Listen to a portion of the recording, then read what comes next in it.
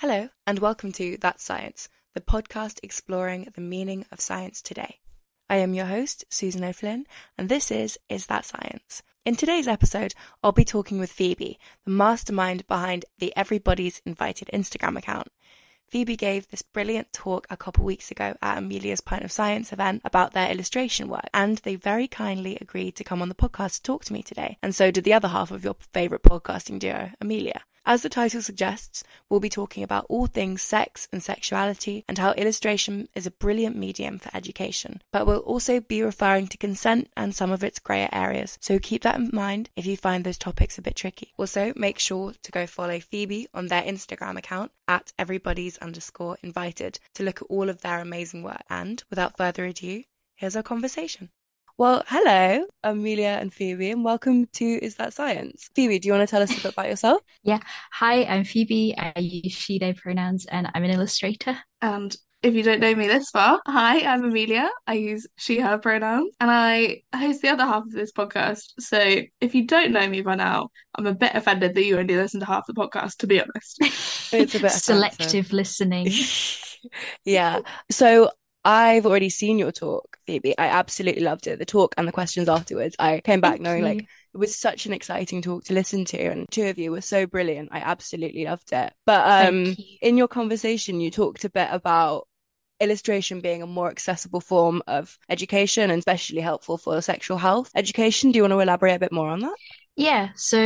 I'm an illustrator. I studied illustration at Leeds Arts Uni. And then as part of my final project at uni, I started making a bunch of resources aimed at teens and young adults discussing sex ed, trying to focus on topics that weren't really covered in school. And yeah, illustration, I think when I say that to people, most of the time they think children's books, which is right, but that's the tip of the iceberg. Illustration at its core is conveying a narrative in a visual way. So it's campaign t-shirts, it's packaging and branding and advertising. It can just be pieces inspired by a poem. It can be children's books. Basically, as long as you're conveying some kind of information in a visual way, that's illustration. And so, yeah, for my work, particularly in sex ed, I think illustration is essential because you're often, especially when it's aimed at teens and younger children, often it's concepts and topics they're really not familiar with. And so having visual cues is like essential for their learning because the images are probably going to be more familiar to them, the stuff you're talking about. And yeah, I think as well, there's so much that needs to be illustrated in terms of demonstrating, whether you're talking about anatomy and body parts, whether you're talking about contraception, whether you're discussing relationships and sexuality. I think in all of those topics, illustration can play some part in helping break down really complex or obscure and tricky topics, but also just make it a bit more engaging and fun. Again, like it's quite a intense topic to learn, especially when you're at a teenage age, and it can be quite awkward. And so having illustrations and images that are more appealing and fun or feel like they're more aimed towards you, I think can help make the subject more appealing and easier to digest and seem more approachable as well. And then so when you went into illustration, were you compelled to do it for an education reason or was it a creative one? Like, did you have a background in education of children or background in educating, or were you coming at it from a purely creative perspective? I think it was from a purely creative perspective. Throughout uni, I'd always gravitated or really enjoyed the projects that were aimed around health and education. I'd done a couple of brief, like we did one where we designed a children's hospital mural, and then I did a project aimed on like young children with cancer and resources for them and what their experience was going to be like. And that was really personal to me and grounded me in that this is the part of illustration that I really love, education and art. I think because I'm using my art for quote unquote a useful purpose, it makes me feel good about my work that way. And then I think just went into sex ed because it's just a topic that I find really interesting. And yeah, I think like most people didn't have the best experience at school. And so I saw it as an opportunity to both educate myself a bit more as well as other people. Yeah, and I think that was one thing that really came across in your talk was real passion for what you do, and it's really amazing. Amelia, did you have any other thoughts? I don't know how much you want. Obviously, we can cut this out if you don't want, Phoebe. But I always thought the fact that you lent more towards like the health side, and as you said, the children's side was to do with your... So Phoebe had cancer when she was younger. Yeah. And like, Yeah. so I feel like that personal element to it, in the fact that you either would have used resources like that one that you Yeah. made thing, or would have really benefited from that. I think that Yeah. was the interesting part for me when we were talking about what you were doing and why. Yeah, I think that is definitely part of it. In that when I was very little, I had leukemia. I'm totally fine now. I'm fully recovered, but definitely spending a lot of time in the hospital as a young child. And there was some material, like there was some posters on the wall and like some things we would get, but at least from my experience, it was trying to create sort of like a friendly environment and trying to be informative and calming, but it sometimes came across as still a scary place to be, and still I don't really know what's going on. I don't really understand why I'm here. And so I think it was partly a personal goal to try and make other people going through similar things that I did to feel more comfortable and feel more at ease. And as well, like there was a lot of illustration in the hospital, especially in the children's ward, because there's always pictures and paintings on the wall or murals or like coloring activities for us to do, or little posters and infographics and charts on the wall, or like lots of decorations to distract you and take your mind off what you're actually experiencing in the moment. And so, wanting to contribute to making those spaces more calming or enjoyable and more entertaining and informative and less scary is definitely why I do the work I do. But I also think, I mean, we talked about it quite a lot when we had our event last week, but I think you're absolutely right in that illustration in those hospital environments, but also when we're talking about sex ed, so much of what Sophie, our other speaker, was talking about was how it's inherently a really awfully awkward thing being in a classroom full of people that you know or you don't know, and then you have to talk about sex. It's so awkward, but It also is. there are some really difficult topics in it, whether it's like talking about consent and sexual assault or whatever it is. And I liked what you were saying about how illustration is really useful in those parts, because it just becomes a little bit less overwhelming and a little bit less clinical. Yeah. No, I completely agree. I think when I myself was looking for those resources, trying to learn more about my own sexual health, I found, I don't know what other They're word for it they're is other more than sort of tense, but cold, yeah, they like, are. and Whereas, not yeah, very personable, because they're always really, really tangentially related to the subject. So if it's like a talk about, say, if it's a leaflet about consent, and it's always just sort of people laughing and chatting, maybe they're hugging, and it's like it's very tangential and very like separated from the actual topic. And so I think with illustration you can get more specific, make them more personal, because as well with stock images, they're not created specifically for the resource. A lot of the time they're generic photos meant to be used in multiple applications, and that's why they're so bland and generic sometimes. No offense to no, I stock completely, no, photographers, like no, it's still I, important yeah. work. Well, I guess that kind of leads me on to another question. How do you deal with the more trickier aspects of sexual health and relationships? I mean, how do you deal with the grey areas around consent and those kind of things? How would you say you deal with that in your illustration? I think the illustration can help get the ball rolling on those subjects. I think what Sophie said in the talk is really good about how it's important to generate conversation around those subjects and make sure that you're getting multiple viewpoints and intersectional views and conversations around the more difficult subjects, because there's so much nuance to them that you can't really discuss and explain everything thoroughly and properly on paper or in illustration. But I think illustration can help get the ball rolling, particularly with subjects like consent. You can begin to get the main ideas across to people. It's such a nuanced thing, because it's a very much depends on the person and the situation and the atmosphere and the relationship you already have and what you know about each other or what you don't know about each other. That it's sort of hard to explain everything on paper or in illustration, but I think it can definitely help at least get the ball rolling and give a sort of general idea to someone who maybe doesn't have any idea about a topic. Yeah, I also think a lot of what you do, and I look at this from a very heavily science communication background, which I know, we studied this, I've been studying this for a year now. But I think a lot of the ways that I really like what you make is that it's all a very positive framing, like a gain framing as opposed to a loss framing. So you're never like, if you do this, it's bad, or, Yeah. that's never Yeah. the vibe. I don't I know how think better to describe it. I think that's from personal reflection on, I always felt sex ed at school was taught very much from a place of fear of, if you say, like, you're talking about STIs, it's always very much this is going to happen to you, this is how awful it's going to be, this is what will happen if you have sex unprotected. It was very much focusing on the negatives and not as much focusing on the positives or helpful insight or positive insight of, yes, these are dangerous things that can happen, but here's all the ways you can protect yourself, and here's how to discuss that with a partner, and here's how to go to people, or here's how to find the right people when you do find yourself in an unfortunate situation, and how to get help. It was, yes, very much from a place of fear and blaming and guilting you into how you felt about these topics. And so I think, yeah, I want it to be a more positive learning experience, because a lot of the time it's through fear, and I don't think that's the best way to teach these subjects. You also get such a benefit between having that positive framing and then the illustration,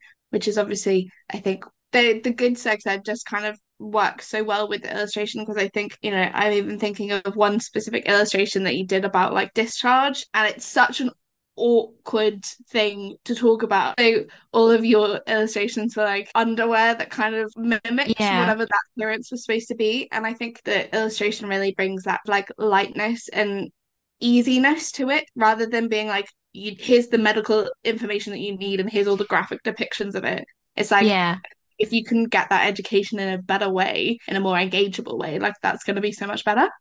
Yeah, I think that sort of links back to Susan's question of how do you handle sensitive topics. And yeah, it goes the same way for, when you're handling topics that are maybe quite graphic visually. Yeah, sort of when you're talking about bodily functions and for like discharge or STIs or periods, like there can be quite a lot of graphic material visually with those topics, which can gross students out and make them feel uncomfortable and make them want to back away and not engage with the content. And so if you can find a way to give that information or still get that information across in a less aggressive way or less sort of polarizing way, such as with illustration and using metaphors and allegories, I think that can be really, really helpful to sort of make the topics more approachable. Like with the discharge post you're talking about, I used, to explain to people who are just listening, I drew pants that reflected the different kinds of discharge you can experience and what normal ones are and what abnormal ones are. Having that visual in your brain is potentially sometimes helpful to remember as well. One thing that I really loved, I mean, after the talk I gave your Instagram, Very Long Stalk, your work is so incredibly creative. I absolutely love it. Thank you. But I mean, it just got me thinking, what is your kind of process to approaching those kind of topics? I mean, what is your process to how you go about it? Do you think, where would I find the most approachable? How do you go about creating those images? Yeah, I start by researching the topic and then seeing what potential related topics or semantics and visuals come up that are sort of surrounding that topic, such as discharge. You find that in your pants. And so having pants as substitute for that I thought was good. I did a second piece on like the hymen and sort of myths versus facts. And often there's that metaphor of popping the cherry. And so for the myths page, I had a bunch of cherries all over the page, and then for the facts page I had a bunch of other different fruits, because often in advertising and stuff you can't show genitals obviously, and so often fruit is often quite used as like a visual substitute. And so I thought about using that again, demonstrate that there's a bunch of different shapes of hymen and different shapes of vulvas and vaginas, and we need to remember that there's not one normal, there's lots of different ways that it can look, and that's normal and that's okay. And so looking around a topic, are there other visuals that I can pick from and translate into the difficult topic that I can then harness and use without showing the actual more graphic stuff? Is there something else within that information that can be used? I think it's a different way of shifting a kind of narrative, because you talk about the hymen, and when I was growing up, the idea of like someone breaking your hymen was like, I mean, it's so bound up with this, you think with this whole disgusting normal idea of, and you think, oh my gosh, like if you didn't bleed, or if you do bleed, you're somehow like, it's all these strange narratives that are entirely perpetuated by patriarchy. But I think also if you start educating people at an early age, shifting the narrative, it's not this like piece of tissue that breaks and you're no longer like a good person anymore. And it's really helpful to, that's entirely not the case. that is entirely not the case. But like, just as an example, Yeah, that was the kind of definitely. narrative that that pushed into you, and you're really helping to shift that narrative, I think, with portraying it differently to how it's usually spelled out. Yeah, But yeah, yeah. definitely. And a side note, if you do bleed during sex, that can actually be a very serious underlying health condition. You might have a sort of abnormal hymen or something else that is going on. And so it's actually a sign to maybe go see a gynecologist or see a doctor.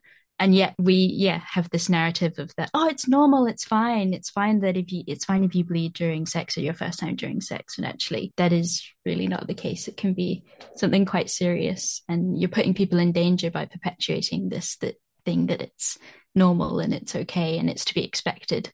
I mean, a lot of your images and illustrations also have a lot of like a really diverse array of bodies. Like, I really appreciate seeing that. And one thing that, like in sex ed, you're kind of showing this one kind of image of how sex and sexuality should be. This is probably a pretty obvious question, but I guess it's something to think about. Why do you think it's important to represent all those kind of bodies in your illustrations? I think it's important because quite often you engage with stuff where you feel like it's targeted at you, it's for you. And so because I want my resources to be everyone, or to be for everyone, to cater to everyone, and to be approachable for everyone, that means I need to draw everyone.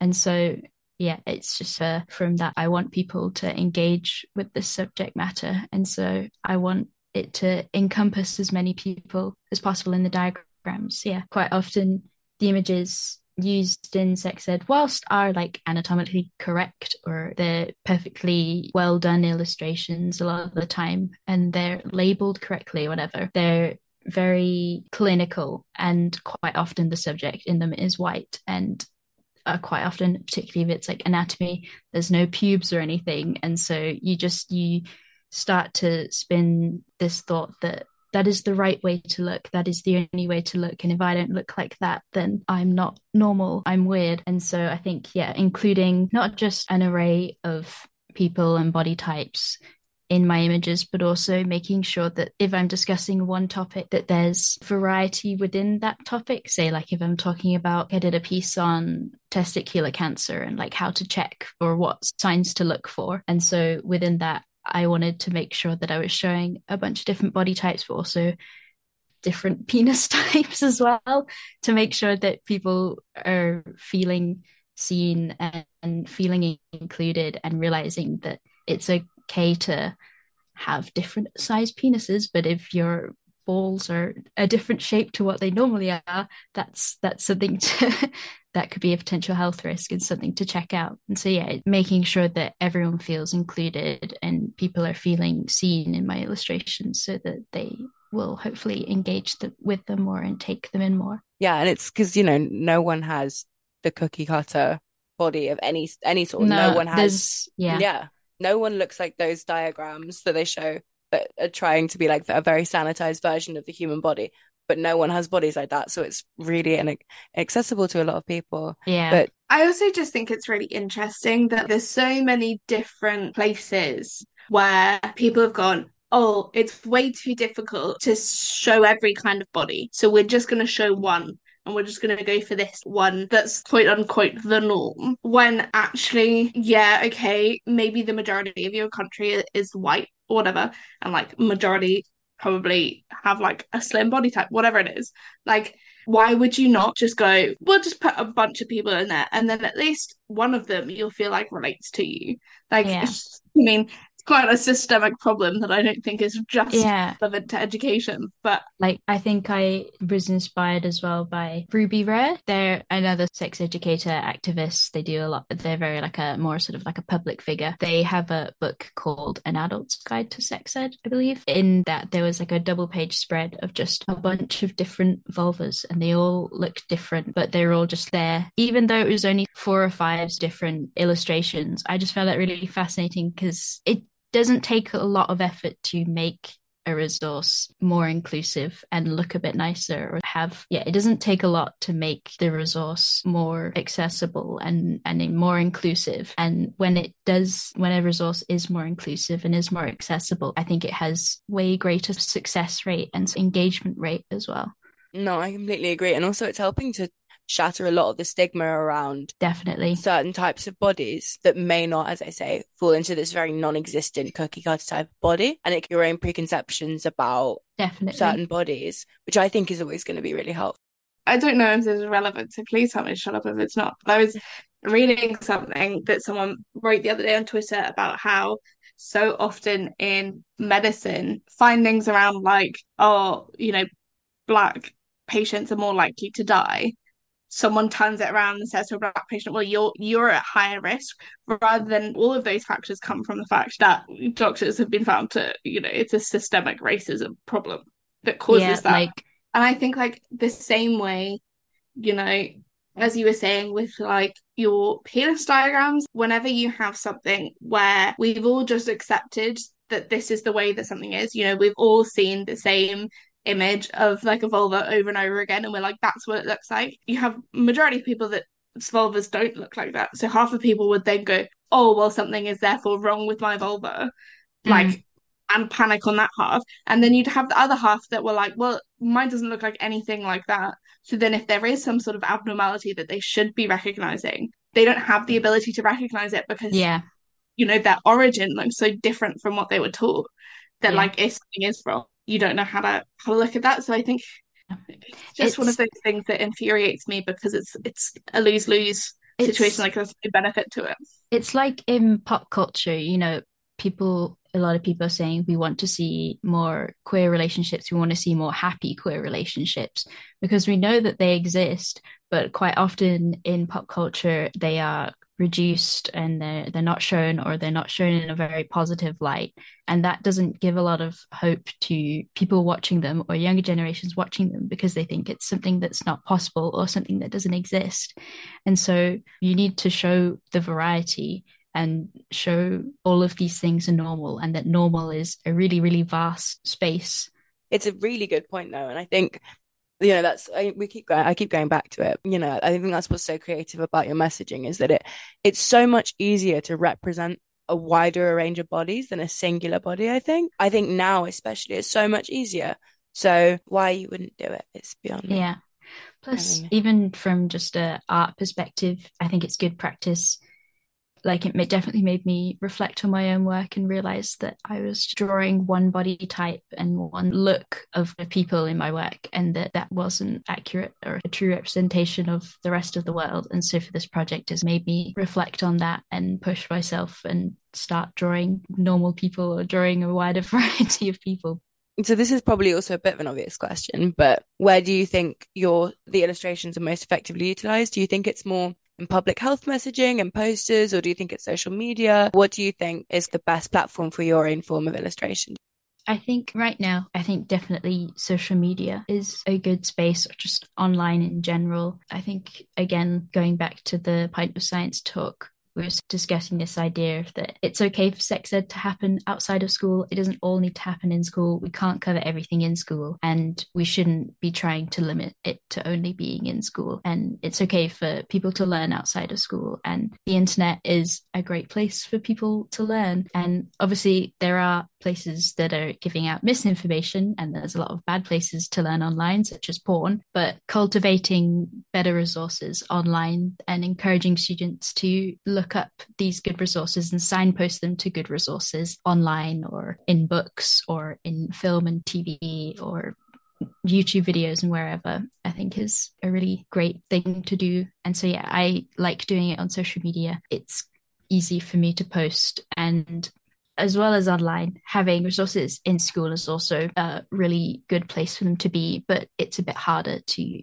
get resources into schools because schools have to approve them, or there are PTA boards or higher ups that have to approve what is being shown in schools and shown to students, whereas online I can just post whatever I like, which is, has its ups and downs, but it means at least that I can post it and hopefully anyone can find it and anyone can learn. I would like my resources to be in schools. I think that's something I want to look at in the future, is making resources that teachers can purchase and use and put up in school or print off and give to students. But yeah, I think online spaces are great.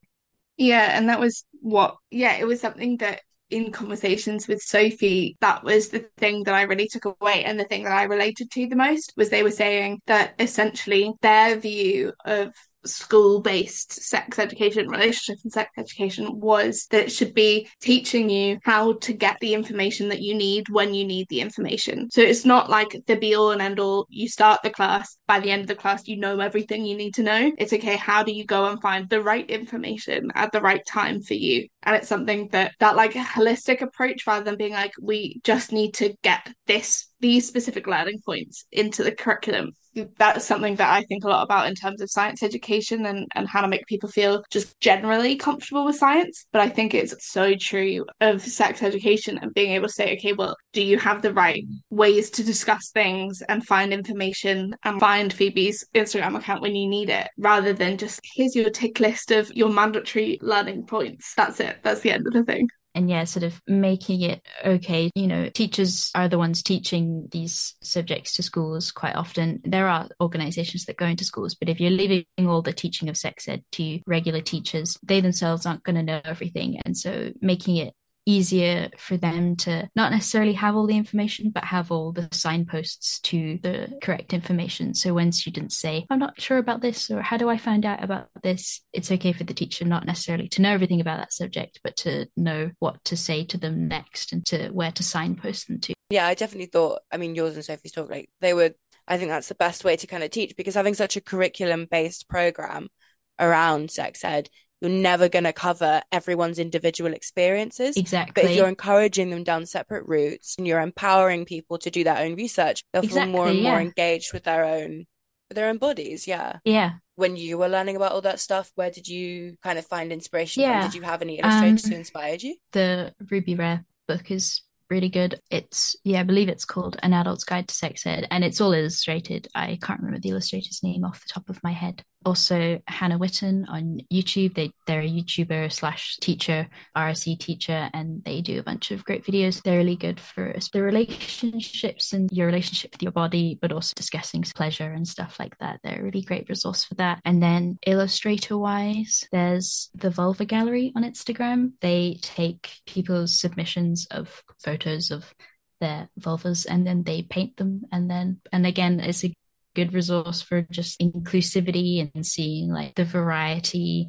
There's an account I follow on Twitter which I really love. It's called the Vagina Museum, obviously the Twitter account of a museum, but it's really interesting. They were recently doing like a massive fundraising campaign to get a permanent place to have their museum, and so many tweets of people trying to spread the like fundraising link got censored by Twitter because they had the word vagina in it. Yeah, Instagram is really hard. I've seen a lot of people, instead of writing the word sex in the captions, we're having to start to put like characters or SEGG, seg, just to get around the censors of Instagram and stuff. Yeah. Like, I guess that then, you can see that raising big political issues, but like, the whole like politicization of a woman's body is insane. And when you want to use social media, and I think it's an incredible way to use social media to provide educational resources, to then like have the potential of them being censored just feels icky. Phoebe was saying that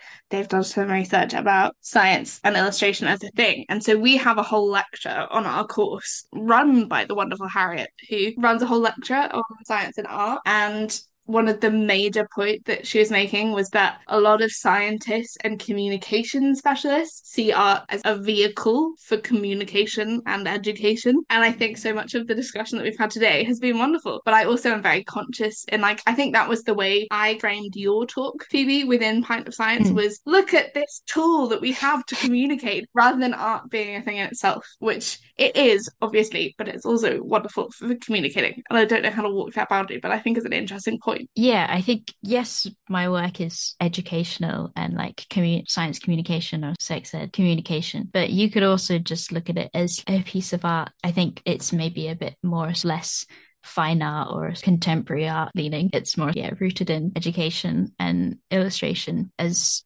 being both. Like, it's not just science communication, it can also just be a piece of art as well. A good example, Frances Glessner Lee's work is very much a combination of pure craft and art, but also education tool. She's great. She's basically the mother of modern forensic science teaching, and she made these dioramas. They're called nutshell cases, and they're all dollhouse 3D structures of murder scenes and crime scenes, and she made them as an educational tool for people in the FBI and in the police department to learn about how to do forensic science, how to go to a crime scene and start figuring out what happened and the rules on how to do that. She made them all herself over years, and they're all incredibly detailed. She did everything in them. She sewed all the little quilts on all the beds, and she painted all the blood spatters individually. She made all the furniture. They're so incredibly detailed that it has to be seen as both a piece of art, but also it was created purely as an educational thing. The amount of detail and craftsmanship that she's put into them,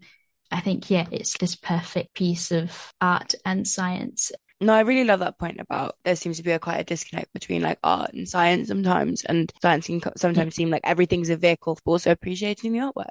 They both inform one another. Science can inform art, and art can inform science. And it's okay for them to mesh the two together, but also still be standalone pieces. Like medical illustration, it started off because it was purely to educate people about this is what the human body looks like. But also there's so much skill and technical skill and art skills that go into making those pieces of work that you have to appreciate them from an artist's perspective of, wow, they're really good at painting, or they're really good at observational work.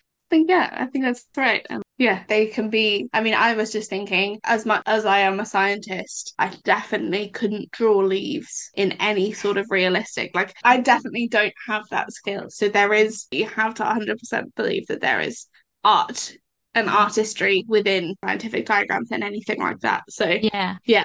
Like Beatrix Potter, like where she grew up very much in the science world and learning about biology and botanics and things. And so that reflects in her artwork. Her rabbits and her mice look so realistic because she would study rabbit bones. And so she knows the anatomy. And so then that informed her artwork. I guess that kind of brings us on to our final closing few notes. But do you have any projects that you coming up that you're particularly excited for? Any that you can talk about, learning about at the moment that you're really excited to incorporate into your work? I think I'm wanting to discuss more topics that are trickier to handle. Like I want to do a piece or a couple of pieces maybe about healthy and unhealthy relationship. I think that I've been seeing that sort of pop up in a lot of conversations online. And so I think that would be a good thing to dive into. And yeah, just keeping doing my work. If anyone wants to if anyone wants to follow my Instagram, they can do. It's at everybody's_invited. Yeah, you can find my work there, or you can follow my regular Instagram, which is at Phoebe. That's just where I post my personal work. And I have some Pride t-shirts for sale on Everpress if people are interested. Yes, all the plug. I would say, yeah, I'm so pleased that all I've learned in the last week since our Pint of Science talk is that I've slowly indoctrinated all of my friends to now love your Instagram account. And, that's all I wanted in life, was just to be like, Phoebe's wonderful. Everyone should know that Phoebe's wonderful. So I'm glad that's finally being recognized. Thank you. I mean, I absolutely loved it. And your talk was so brilliant as well. I absolutely loved it. Thank you. With the slides were absolutely gorgeous, and the tote bag. We all got tote bags at the end of your talk, and they are absolutely sensational. And I rock mine about town all the time, so I absolutely love it. So, yeah, thank you so much. You for really loved our conversation. Thank you for having me on and inviting me and having me at Pint of Science, Amelia, as well. It was very good fun. I was chuffed to have you then, and I was chuffed that Susan was like, "Do you want to come talk to her with me?" I was like, "Yeah, of course." Yes. Yeah, absolutely. It's really nice talking so much to fun. You both. It's so much fun, and I think this is like that science first, where we've mentioned penis, vulva, vagina, and like I think that's the most amount Make of times a little bingo sheet. Yeah, definitely. But yeah, one of the things I'm proudest of from the Pint of Science event is I only said slay like twice the whole time. Genuinely impressed. So that's really impressive. But thank you so much for coming on. Yeah. Thank you for having me. And thank you, Amelia, It's been fun.